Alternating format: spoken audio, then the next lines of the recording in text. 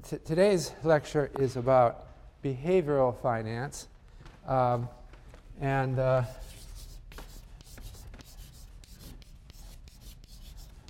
this is a term that emerged into public consciousness around the mid-1990s. Before that, it was unknown. The term efficient markets is much older. I mentioned the idea goes back to the 19th century. The term goes back to the 1960s. But behavioral finance is a newer revolution in finance. And it's something that I've been very involved with. I've been organizing workshops in behavioral finance ever since 1991, working with Professor Richard Thaler at University of Chicago. So we've been doing that for 18 years. It's amazing. It's a long time for you, right? When we started, we were total outcasts, we thought. Nobody appreciated us. I had tenure, so I could do it. But, the problem is you don't want to do things that are too out of fashion. Fortunately, we have a system that allows it to happen. I'm very happy to have that. But what behavioral finance is a reaction against some extremes that we see in efficient markets theory, or also in mathematical finance. Mathematical finance is a beautiful structure, and I admire what people have done, and I've worked in it myself, but it has its limits. And eventually, the way a paradigm develops, it goes through a certain phase. When mathematical finance was new, say in the 1960s, it was all the exciting thing, and nobody wanted to work on anything else. You wanted to be doing the exciting thing. As the 70s and 80s wore on, it got to be a little bit overdone. People run with it too far, and they think that's all we want to do, and we don't want to think about anything else. And then they start to get sometimes a little crazy, and so then we had to reflect that, things aren't perfect. The world isn't perfect, and we have real people in the world. That led to the behavioral finance. So behavioral finance really means, what does it mean? It's not like behavioral psychology. It doesn't mean behavioral psychology applied to finance. It really means something much more broad than that. It means all of the other social sciences applied to finance. So the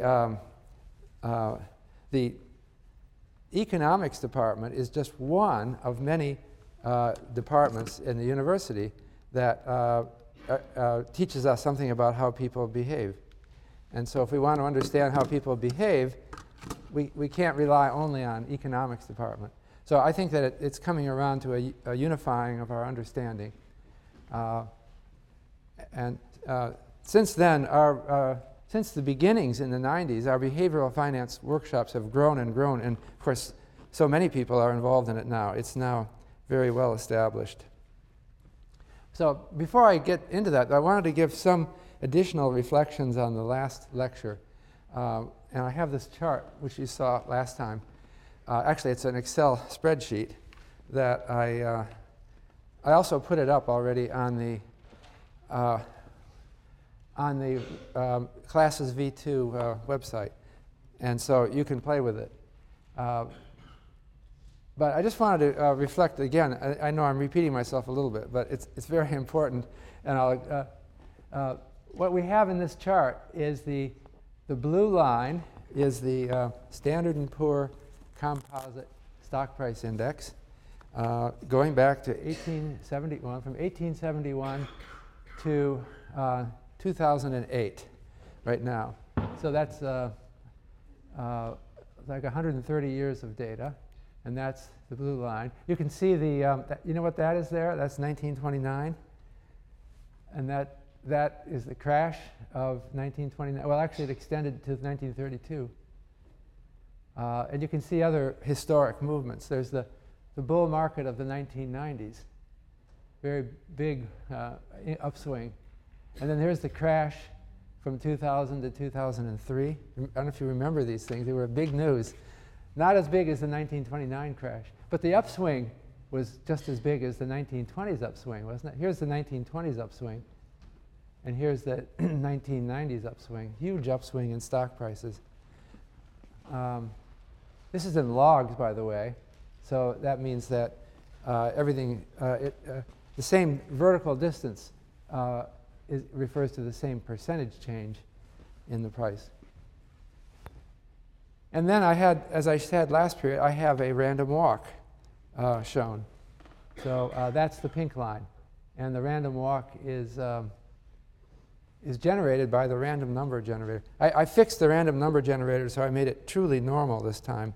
And it slows it down a little bit. But if you press F9, we get another random walk. But it's always the same stock price. This is the random walk with a trend that matches the uptrend of the stock price. So I can press, so it kind of looks similar, doesn't it? It kind of shows that in some basic sense, the stock market and the random walk are the same. Here we have the crash of, here we have the market peak of 1929, right? Except it turned out in this simulation to have occurred in 1910 or thereabouts. And then we have that's the depression of the 30s, except it's not the 30s. And I can just push a button and we get something else. I find this amusing. I don't know. Unfortunately, we lived through only one of these in our lifetime. There's a TV show about parallel universes, right? What's the name of that show? Can't remember it. Isn't there? Don't you know this show where they go in some kind of time machine and they emerge in another parallel universe where history took another course? Well, anyway, these are parallel universes that we're seeing. In some of these universes, Jeremy Siegel would write his book, Stocks for the Long Run, and in some of them, he would not, because, well, this one he might not, because in this case, the stock market was just declining for the better part of a century. The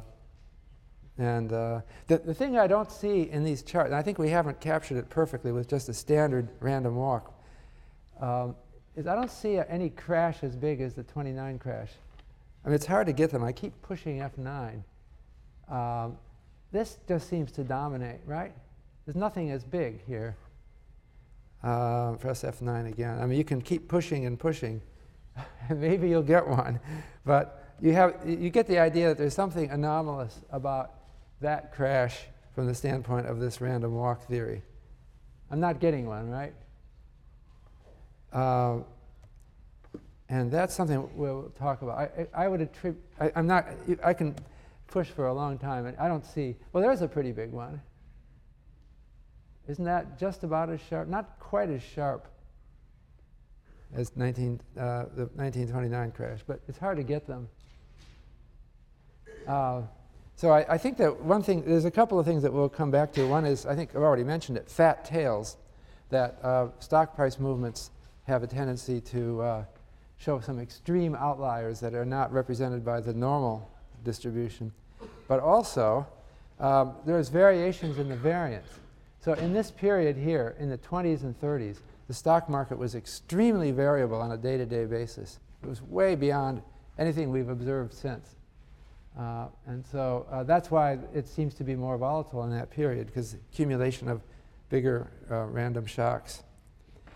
So anyway, we can play this game for a while.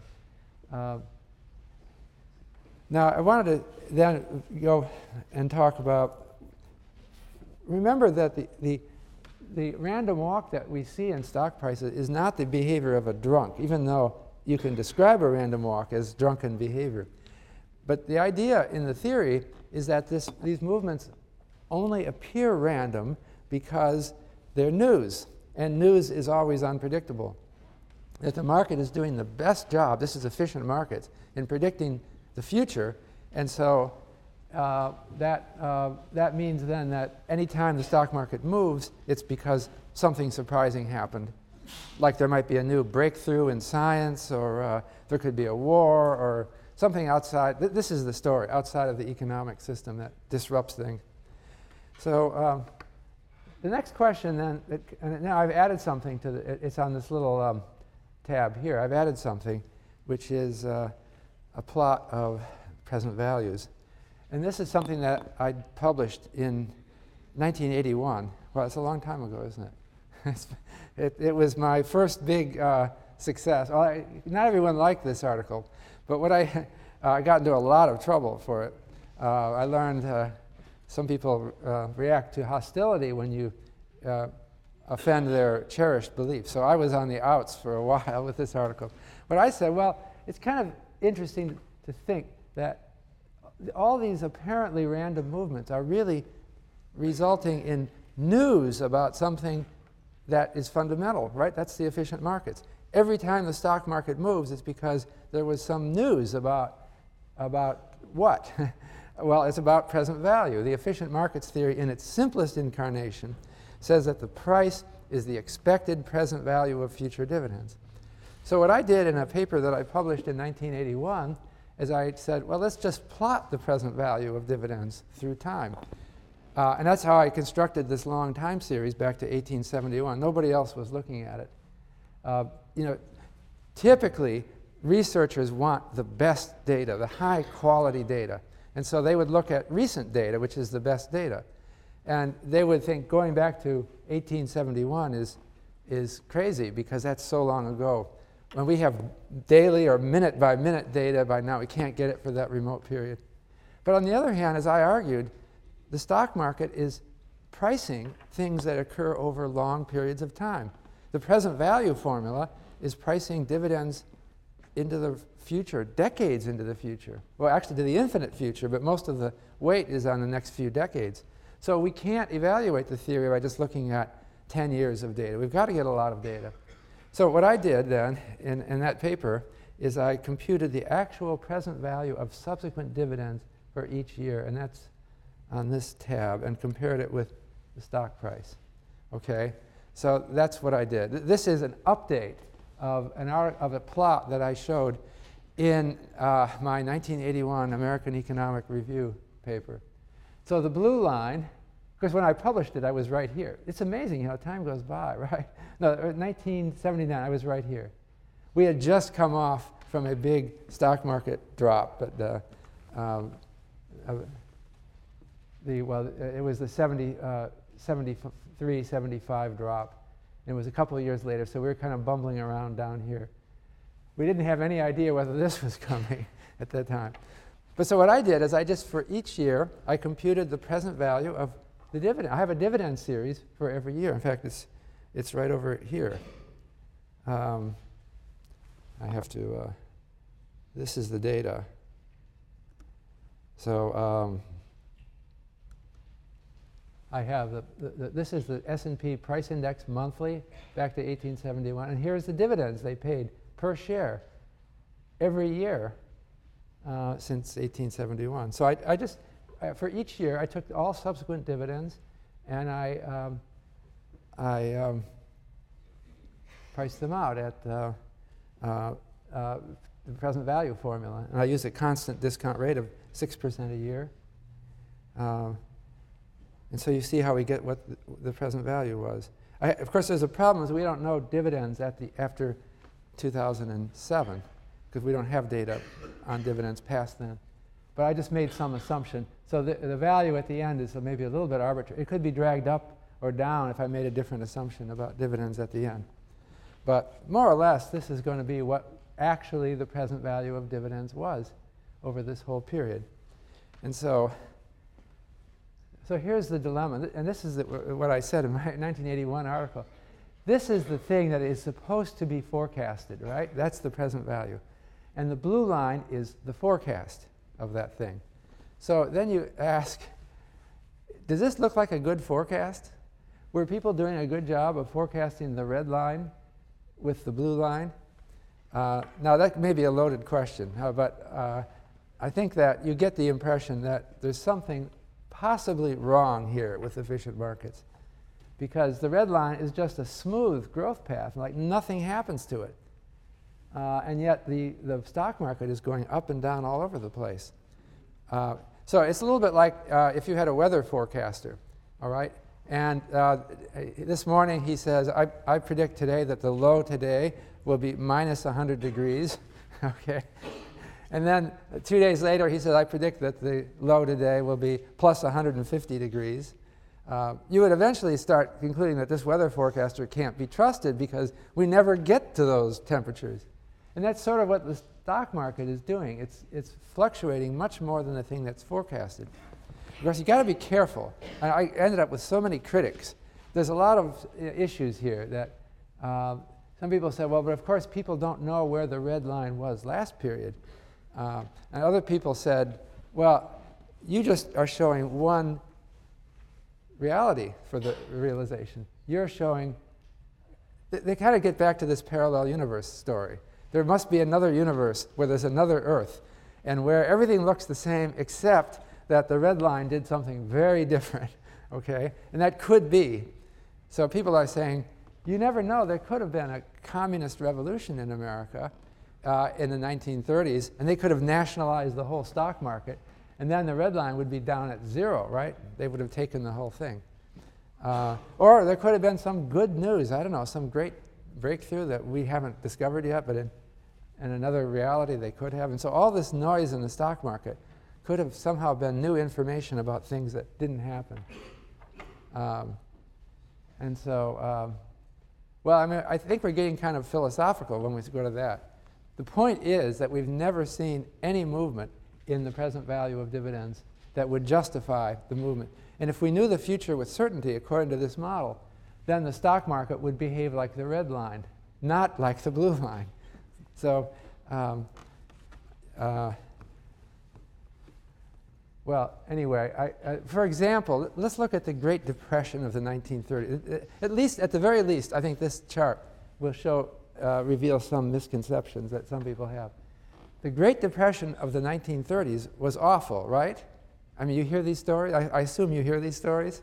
We had 25% unemployment at the peak, right? Sounds really bad. We had people selling apples on the street. You must know these images, right? So it sounds awful. But look what happened to P star in the Great Depression. I can't hardly see anything. Well, what actually happened was businesses continued paying their dividends right through the whole depression. And some of them cut their dividends, but it was only for a few years, you know. And so the present value of the value of stock depends on what it pays out over decades, not just next year. So the stock market, if people knew even if they knew the depression was coming, they shouldn't have marked down the stock market so much, according to the simple, efficient market story, according to the present value story.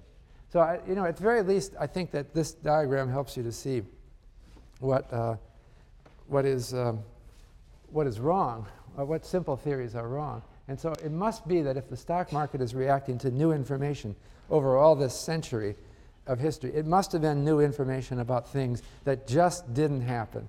It could be that an asteroid almost struck the Earth, and then it just missed.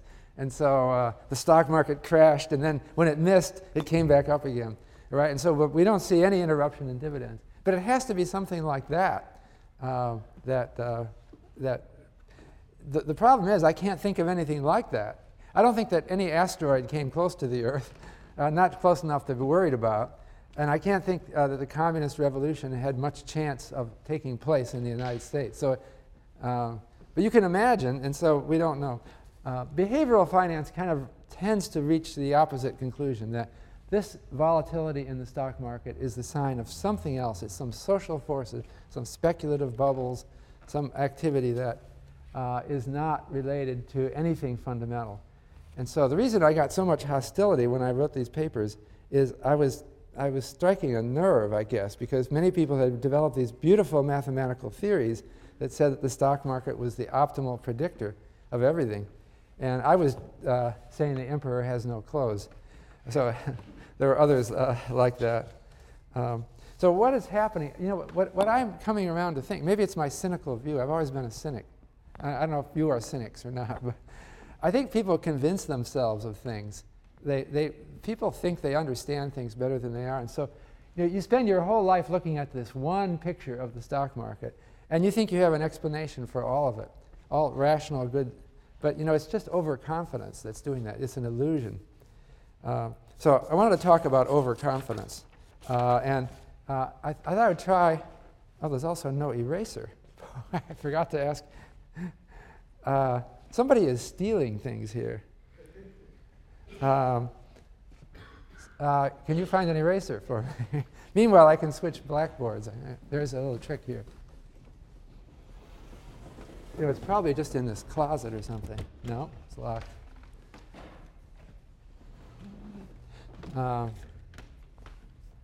So I wanted to try an experiment of asking you a series of a few short questions. And it's a game we'll play, which I'll need your cooperation with. So these are questions about overconfidence.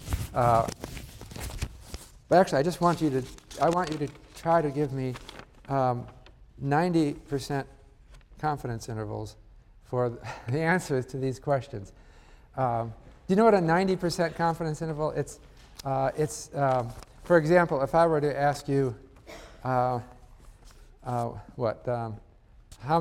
many people are there in New Haven, and I want you to not just give me a number, I want you to give me a range such that you're 90% sure that you're right. All right, so I could say, well, it's between 90,000 and 100,000 people, and I'm 90% sure I'm right. So if you give me a true 90% confidence interval, then you should be right 90% of the time, right?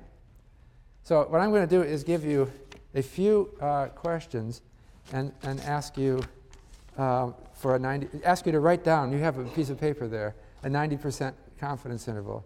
Okay, and I have 5 questions. This is just an experiment, all right?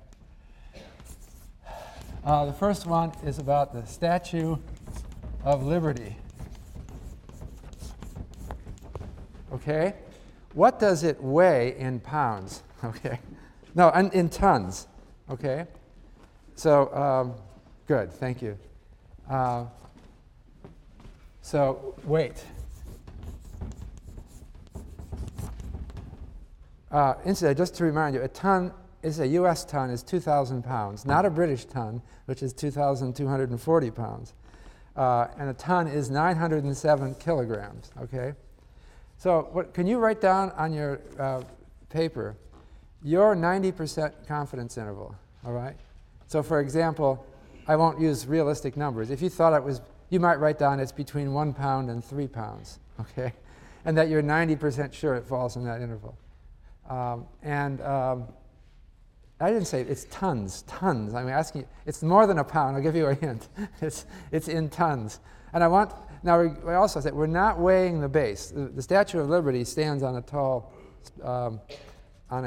edifice. We're not counting that, but we're counting also the steel reinforcing that they put in a few years ago. Remember, the Statue of Liberty was getting weak, and they were worried that something might topple down, so they reinforced it on the. We're counting that. So it's a copper structure with steel reinforcement. So can you write down on your notes a range within which you're 90% sure that the statue weighs? Okay, in tons. All right, if you could do that. And I'm going to come back. What I'm going to do is come back and see how often you were right. So we'll go back through these. Have you all written down a weight for the Statue of Liberty? Okay. Population of the country, Turkey.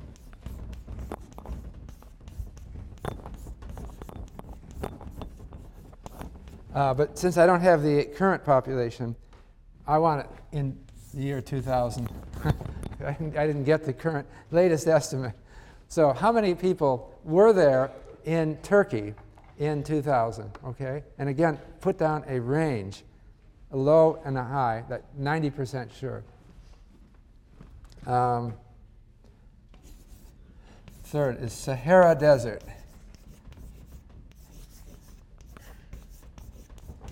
How many square miles in the Sahara Desert? Okay.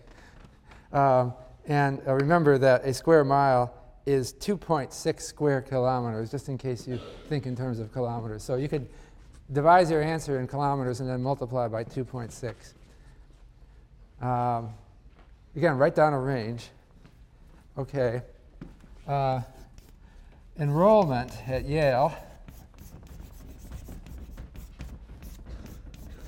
By the way, I should have asked, you have to be honest with it. You could game me by writing really wide intervals for 9 of the 10 questions and then an extremely narrow interval for the 10th. And I'm expecting some sincere cooperation here. Then you would guarantee that you were right exactly 90% of the time, right? So, I mean, you could say the Statue of Liberty weighs between 0 and 100 quintillion tons, and you know you're right. Right? And then you could deliberately say the population of Turkey is between 1 and 2 people, and then you know you're wrong, and you could do that. You're not supposed to do that, okay? So I want the enrollment in Yale. I don't have the latest number, 2005. Okay, that's the total number of students at Yale University in 2005, including Yale College and all the graduate schools, okay? And then the fifth question is about the Pulitzer Prize. You know this prize? It's a prize that journalists win for writing great articles or books. I want to know how much do you get in cash if you win the Pulitzer Prize? All right? And I have it for last year, 2007. It might be different in 2008. So I'm asking for the 2007 in dollars. Okay, in dollars. Okay, so I hope you were honest in putting confidence intervals. Have you gotten them? Now what I'm going to do, if you've answered all 5 questions, I'm going to tell you the answers, the correct answer, and then ask for a show of hands of how many, please be honest, and don't be embarrassed. Raise your hand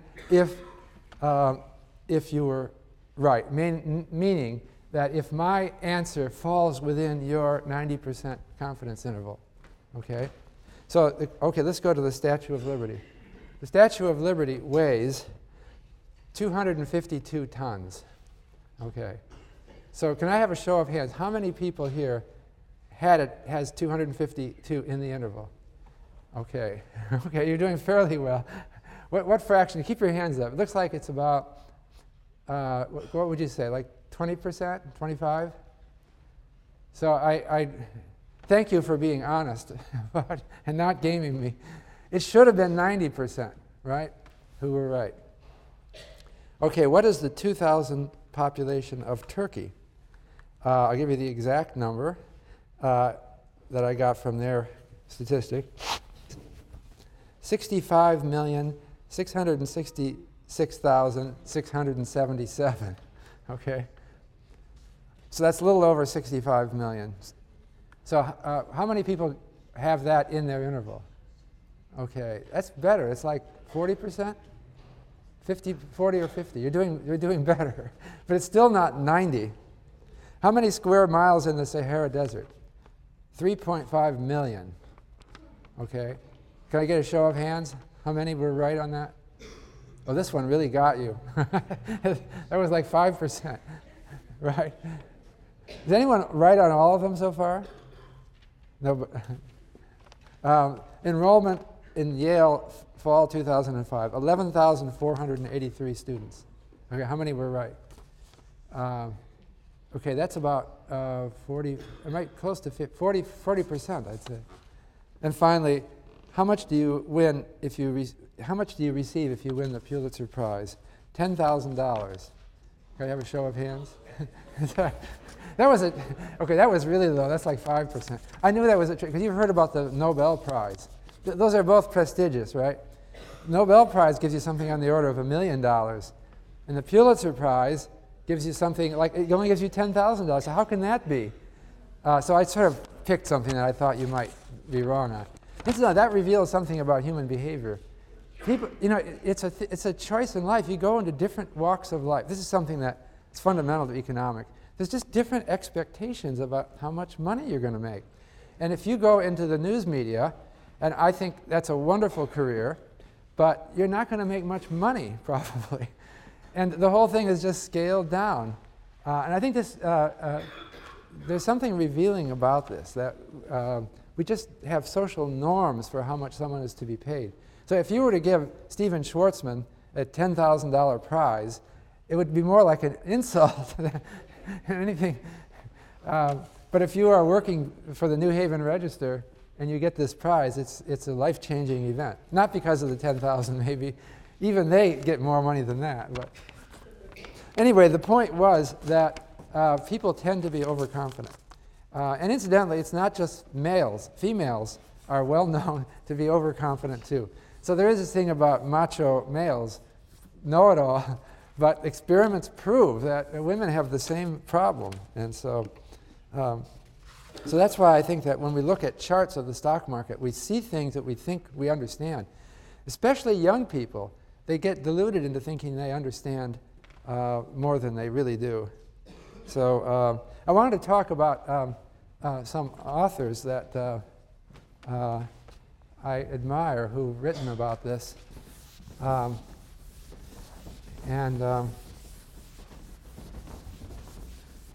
These are books that I don't have on the reading list, but they're fun to read. There's a professor at the Harvard Business School, Rakesh Khurana. He has a book on the search for charismatic CEOs.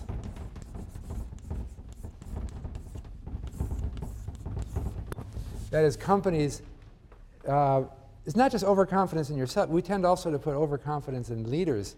And so we have this is an A at the end. We have a sense that some people are just natural geniuses and know everything. And so we think that they can transform our lives or our companies. And so boards of directors are constantly looking for a CEO who is a genius. And they keep getting fooled and disappointed. They bring someone in, and this person often messes things up more than helps, because this person realizes that he or she has to live up to this genius role. So they better do something. So they do something in a flailing way, not understanding what they're doing, and they mess up the whole company. Really, a lot of what happens in good things that happen in human society are the result of lots of people doing their own special things and all working together. And there's no great genius underneath. But there's this idea in our mind that we are going to be such a thing. Related to that, I wanted to mention, and it's on the reading list, an article by one of my students in this class, who's now at MIT. He took this class about 10 years ago.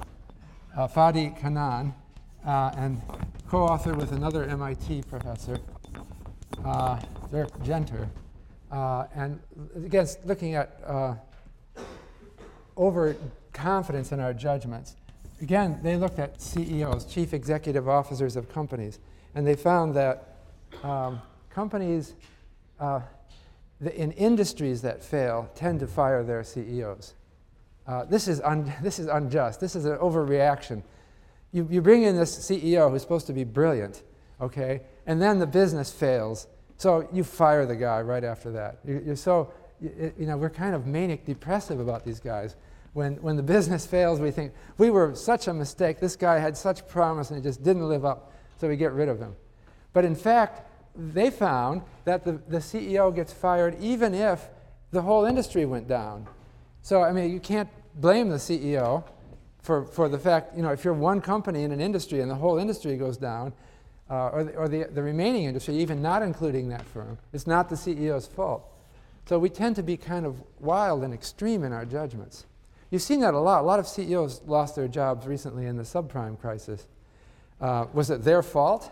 Probably not, but they get fired anyway. So we go through this manic depressive, we try to hire charismatic CEOs, then we get disappointed and we keep going through musical chairs one after another. And then Nassim Taleb, who lives here in Connecticut, and I know him well. He has a book called Fooled by Randomness, which was a bestseller. And it's very fun to read. it's a story. He was at Wall Street. He had an investment management firm, and he observed a lot of people. And it's a book about how people overinterpret. They tend to blame themselves for failures and congratulate themselves for successes too much. And they don't realize that it's just random.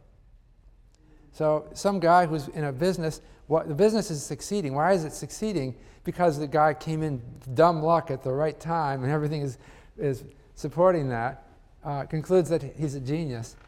And then Taleb observes them later after things don't go so well. And then suddenly they are depressed. And I talked to stockbrokers before and after the '87 stock market crash. And one of them told me, or maybe more than one of them told me, I can tell that the crash occurred from the tone of voice of the people when they call up the phone.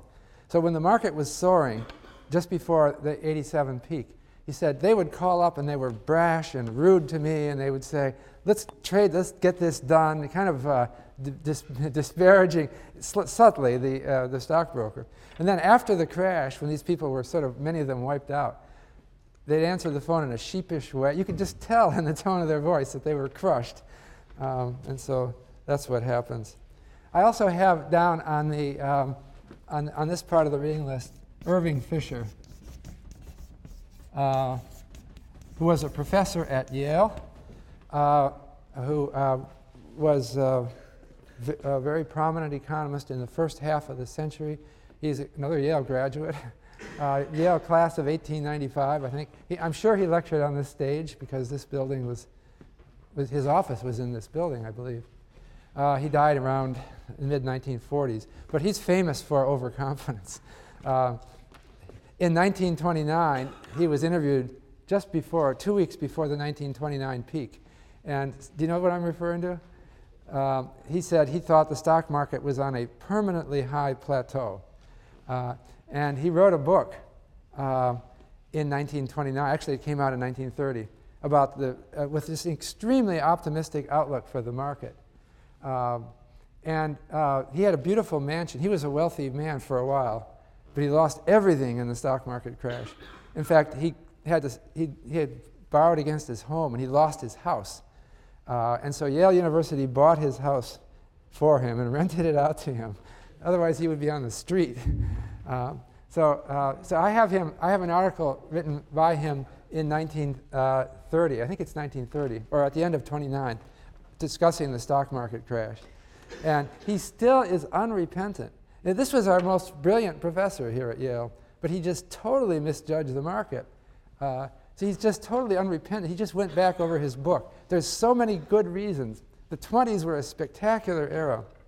There's so many good reasons that the stock market will keep going up. And he just wouldn't back down. In fact, what he actually did is he started borrowing from his relatives. He had wealthy relatives, and he lost all of it.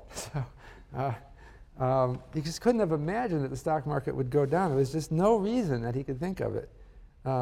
That's what he says in the article. So anyway, I wanted to talk more precisely about how people behave. This is all general about overconfidence, but there are some other factors that I want to start with, and that the most important theory in behavioral finance is the Kahneman and Tversky prospect theory. So Danny Kahneman, who is now a professor of psychology at Princeton, and Amos Tversky, who died a few years ago.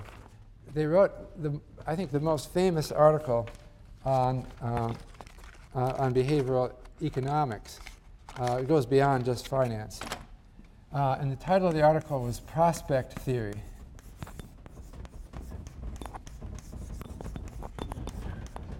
Okay, and that was 1979. This is, I think, the most actually, I think there was a ranking of economics articles, scholarly articles, by numbers of quotations. And this was number 2 out of all articles written in the last 50 years. Number 1 it was quoted for some other reason. I'm not sure. It was some statistical method that everyone quoted. But in terms of an intellectual contribution, this is the most important economics article in the last 50 years, at least judged by how many times it's cited. And so Kahneman and Tversky are not really talking about overconfidence, but something, well, perhaps related to it, something more general. It's how people make choices. And there's two elements to this theory. It replaces expected utility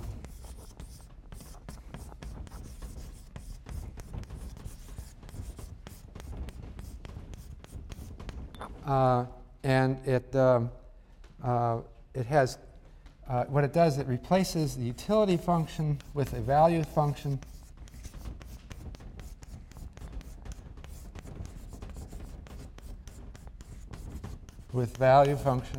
and it replaces the probabilities with what they call weights. So I'm going to explain what that is, and we'll move on. But let me give a little story that leads up to it, and it's a story that Paul Samuelson, who's a professor at MIT, told.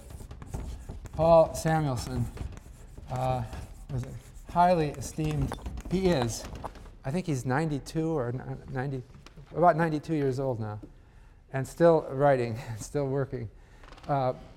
He is a mathematical economist, retired now, but he told a story that illustrates some of the beginnings of prospect. In fact, he kind of anticipated prospect theory. This goes back to an article that he wrote in 1963. So in 1963, he was having lunch with one of his colleagues, another economist. He doesn't name this other person because it would be embarrassing.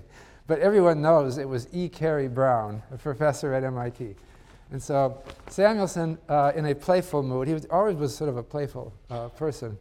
He said at lunch, he said, hey, let's toss a coin. Let's make a bet just for the fun of it, okay? And if it comes up heads, I'll give you $200. But if it comes up tails, you give me $100. And he said, let's do it. I'm ready, okay? And this kind of took E. Cary Brown by surprise. That sounds like a lot of money, especially in 1963, right? The prices were much lower. That's like, what was it, like $1,000 and $2,000, something. It was big money, but of course, these professors could afford it. It's not that much money. So let's just say it's 100 and 200, right? Do you feel like, if I were to offer that to you right now, let's do it. Because you don't have the cash on you now, but you'd have to promise to pay me if it came out wrong, all right? Do you feel like doing that? If I were? No, someone is answering me honestly. Introspect and think about it, where this is suddenly thrust on you. So E. Cary Brown said, oh, come on, I don't want to do this. Samuelson was being annoying by doing this. Then Samuelson thought it had another idea. He said, what if I offered, he didn't actually offer this, what if I offered to, let's do this 100 times. We'll toss a coin 100 times, and each time it comes up heads, I give you $200, and each time it comes up tails, you give me $100. Well, E. Cary Brown, knowing mathematics of statistics and the law of probabilities, he said, well, if we do it 100 times, by the binomial theorem, I'm sure to win. I couldn't possibly, this is elementary. 100 times is a lot of times. In fact, I'll make thousands of dollars. And so E. Cary Brown said, I'll do it. I would do it. They didn't actually do it. And Samuelson then said, he went back to his office and he wrote a paper, that's this 1963 paper, proving that E. Cary Brown was irrational.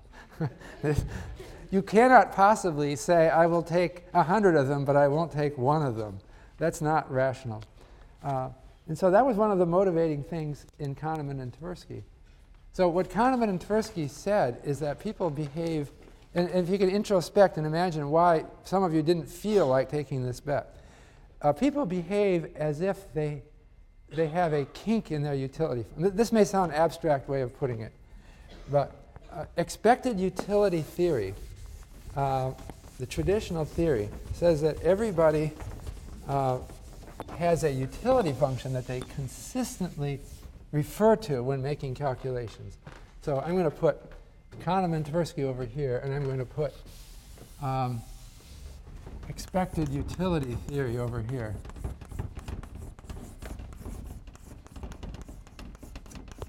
And so expected utility theory says that I want wealth. I call W wealth. And I get utility from wealth. That's U. And my utility curve, it has maybe any of a number of shapes, but it's concave downward and smooth. So you have what's called diminishing marginal utility.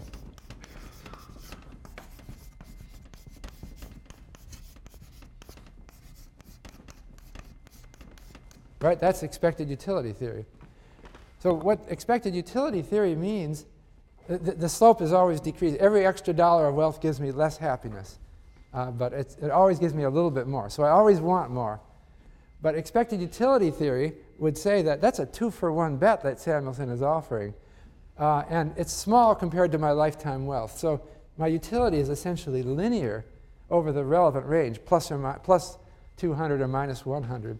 And so I don't really concern myself about risk. I should just take every bet like that all the time.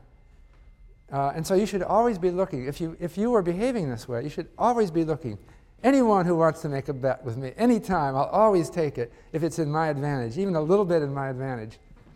Now, people seem to like to gamble, but they don't like to do it consistently. They like to go to, they end up going to gambling casinos where it's stacked against them, not for them, but it somehow is arranged as a entertainment. Well, Kahneman and Tversky said that people don't behave this way. And it's as if they have a value function as a function of their money. And let's put in the middle of the value function the reference point. I can't write down that. Reference point means where you are today. And your value, that's V, which is like utility, but now we're talking in psychological terms. And so we give it a different name. The value function has a kink. It's something like that at the reference point. So, and then I'm trying to draw it. It's not necessarily, it looks here like two straight lines. And that's not quite the way they do it. Let me try and do this again. It's curved downward a little bit, but it becomes much less. I'm having trouble drawing this on the board. Well, I don't want it ever going down. There's a kink here where the slope, I think I've got it sort of there. It's concave down everywhere, just like the utility function is, but there's a discontinuity of slope right here. And where is that? That's where I am now. And so what it means is that I value losses much more than I value gains from wherever I am. There's a big difference between losing and winning. So when I reflect on this bet, I'm thinking of, I could lose $100, and that scares me. It feels bad, the idea that I would just feel bad. And so gaining $200 is positive for me, but it doesn't offset the loss that I might make. So if I have equal probabilities, what you want to do is weight the gains and losses. And the losses tend to dominate, so you don't want to take the bet. So the weighting function incorporates the Samuelson's lunch colleague problem, that people don't want to take bets that are to their advantage. And it goes back to a kink in the utility function. Now, incidentally, this is fundamentally different from, in economic theory, economists would say, well, you can put a kink in the utility function. There could be some wealth level that's special to you. But if you're economists, that kink has to stay at a certain wealth level. With Kahneman and Tversky, this kink moves around with you. And so you're always at the kink. So because it's not rational. This is not rational expected utility theory. I'm always looking at where I am now and exaggerating in my mind the importance of deviations from that. So people are very concerned with small losses. And that's what the kink in the value function. Now I want to talk then about another Kahneman and Tversky thing they're called the weighting function. So the weighting function it refers to the fact that people distort probabilities in their mind.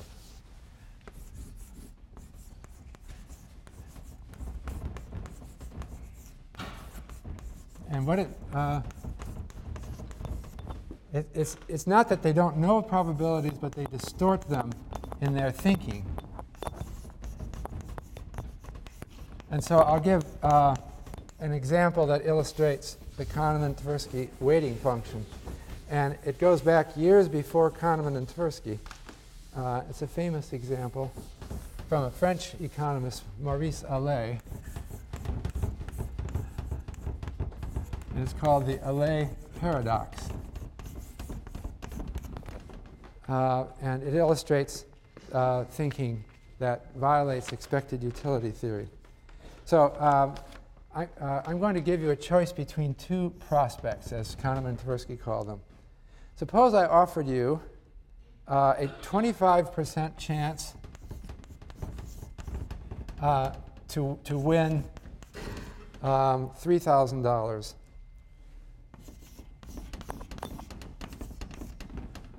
Or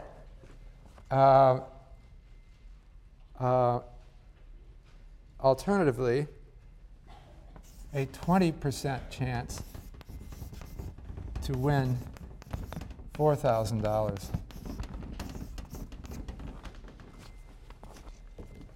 Okay? Maybe I can get a show of hands. Okay. This is like Samuelson lunch colleague again, but a little different.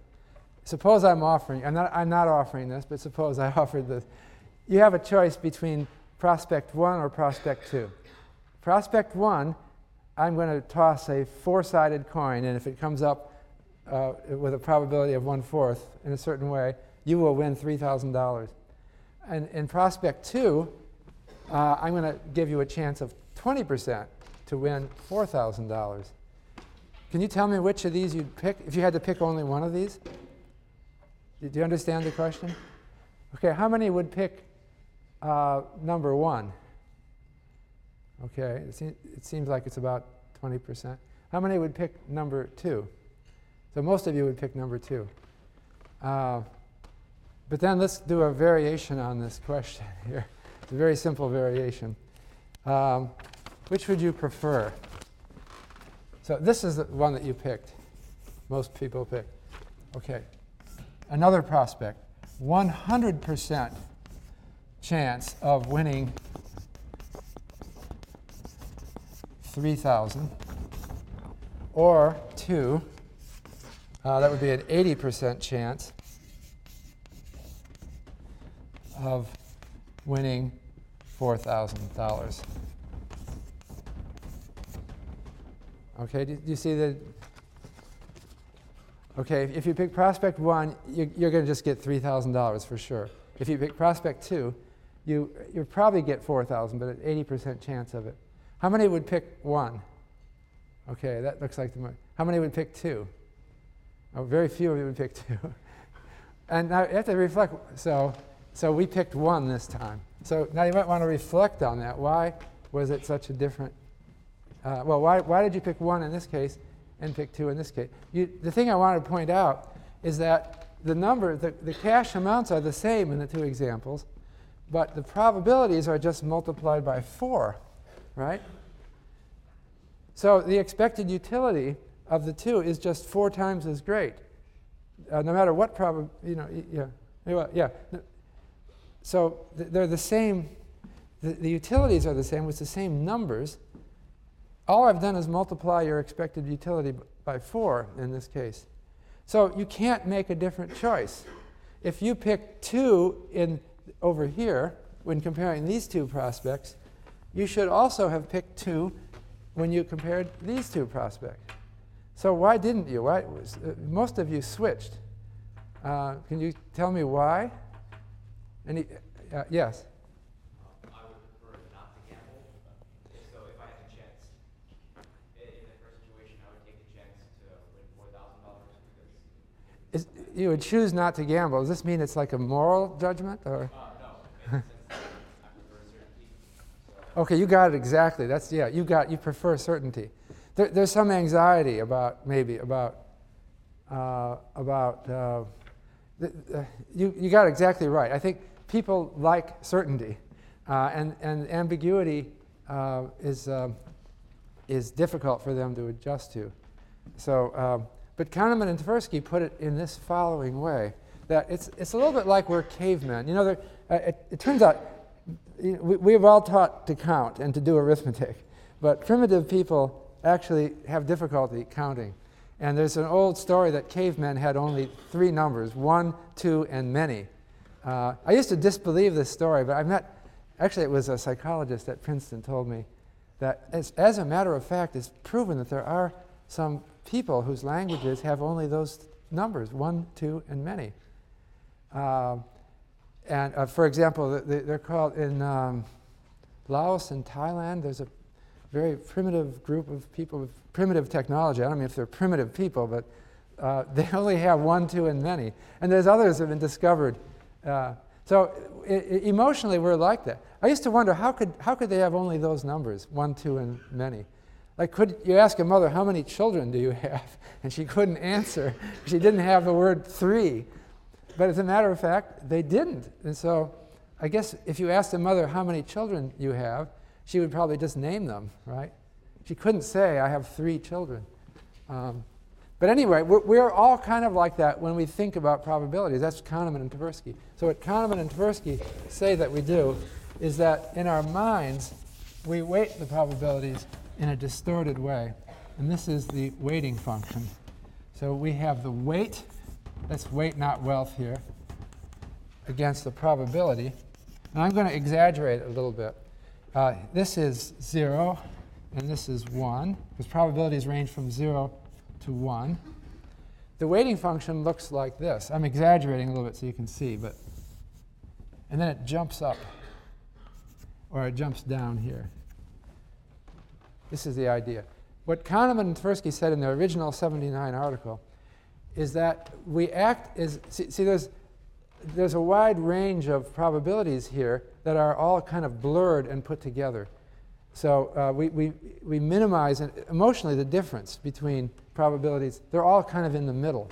So when I said 20 or 25, in your mind, you said, here's 20 and here's 25, but I don't think they're much different to me emotionally. The money sounds different, but the probabilities sound the same. So it's like I have only 3 probabilities: can't happen, might happen, and is certain to happen. Okay, and so you tend to be pulled into these certainty stories that you give them much more weight. So what people do then, in summing up, in expected utility theory,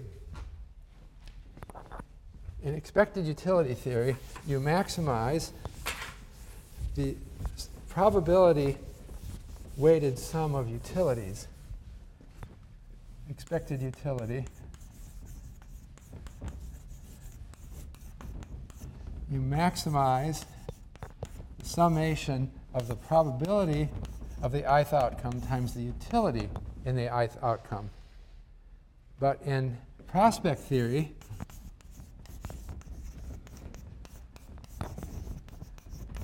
you maximize the sum of the weights times the value function, the values. Okay? And this is the Kahneman and Tversky variation on expected utility theory. So there's something related to it that psychologists talk about. It's called regret theory. But it's a little bit different, but it's essentially the same as, it's consistent with prospect theory. And that is that people experience pain of regret. And they do a lot of things to try to avoid the pain of regret. For example, when a stock market goes up, they try to sell it and lock in the gain because they were worried that if it goes down again, I will regret not having sold it. And so that's not a rational calculation. If you come to something, you just have it and then it escapes you, you feel pain. I guess that's what happened at the Super Bowl last night, right? When the New England Patriots had a winning streak and they messed up at the very end. That's exceptionally painful. And that's part of regret theory. I don't know how pained any of you are, but it must have been painful to them anyway. So I just mentioned some other things that are related to prospect theory. There's something called mental compartments that people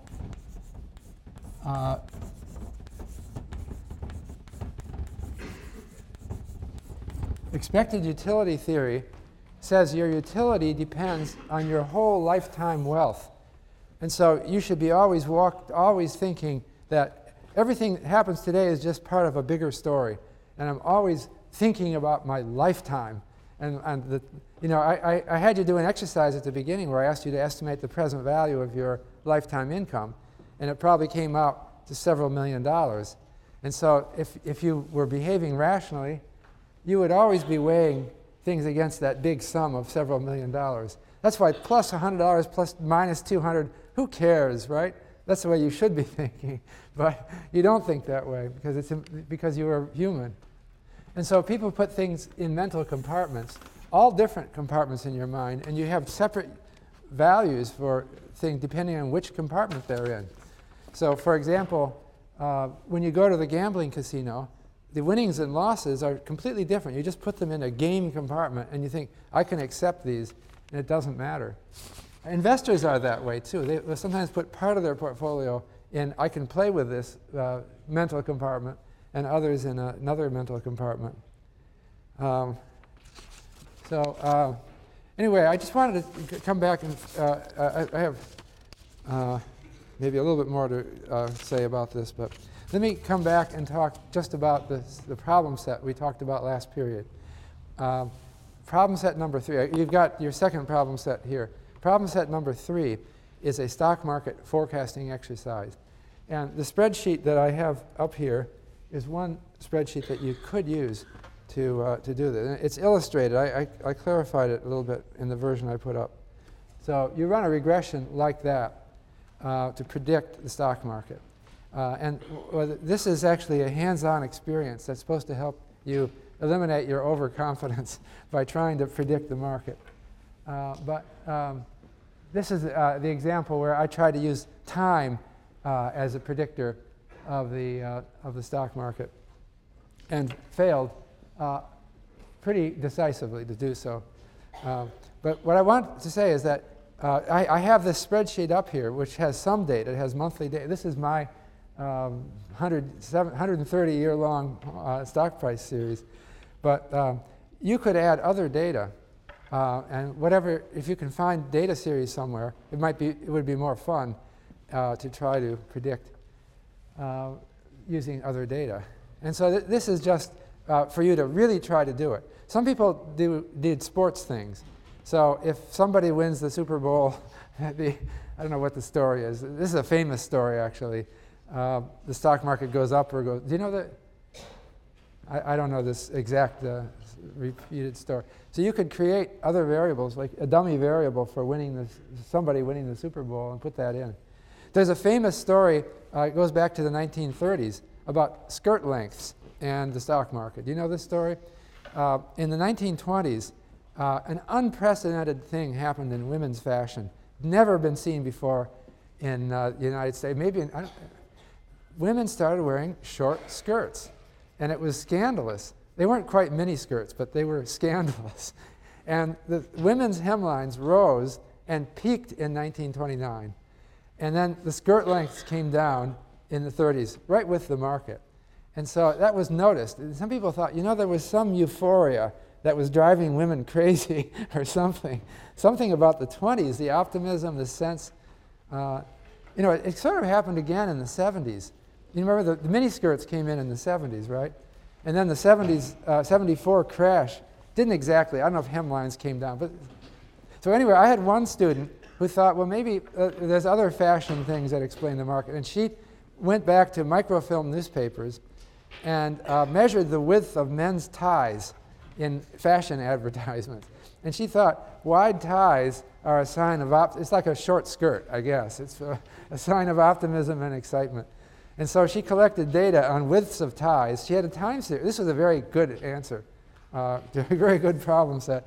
And she collected 50 years of data on the widths of men's ties and correlated, see if it predicted the market. And unfortunately, it did not. But it was a wonderful try. So I'm hoping that some of you can think of interesting things to do to try to predict the stock market. All right, so I'll see you again in 2 days.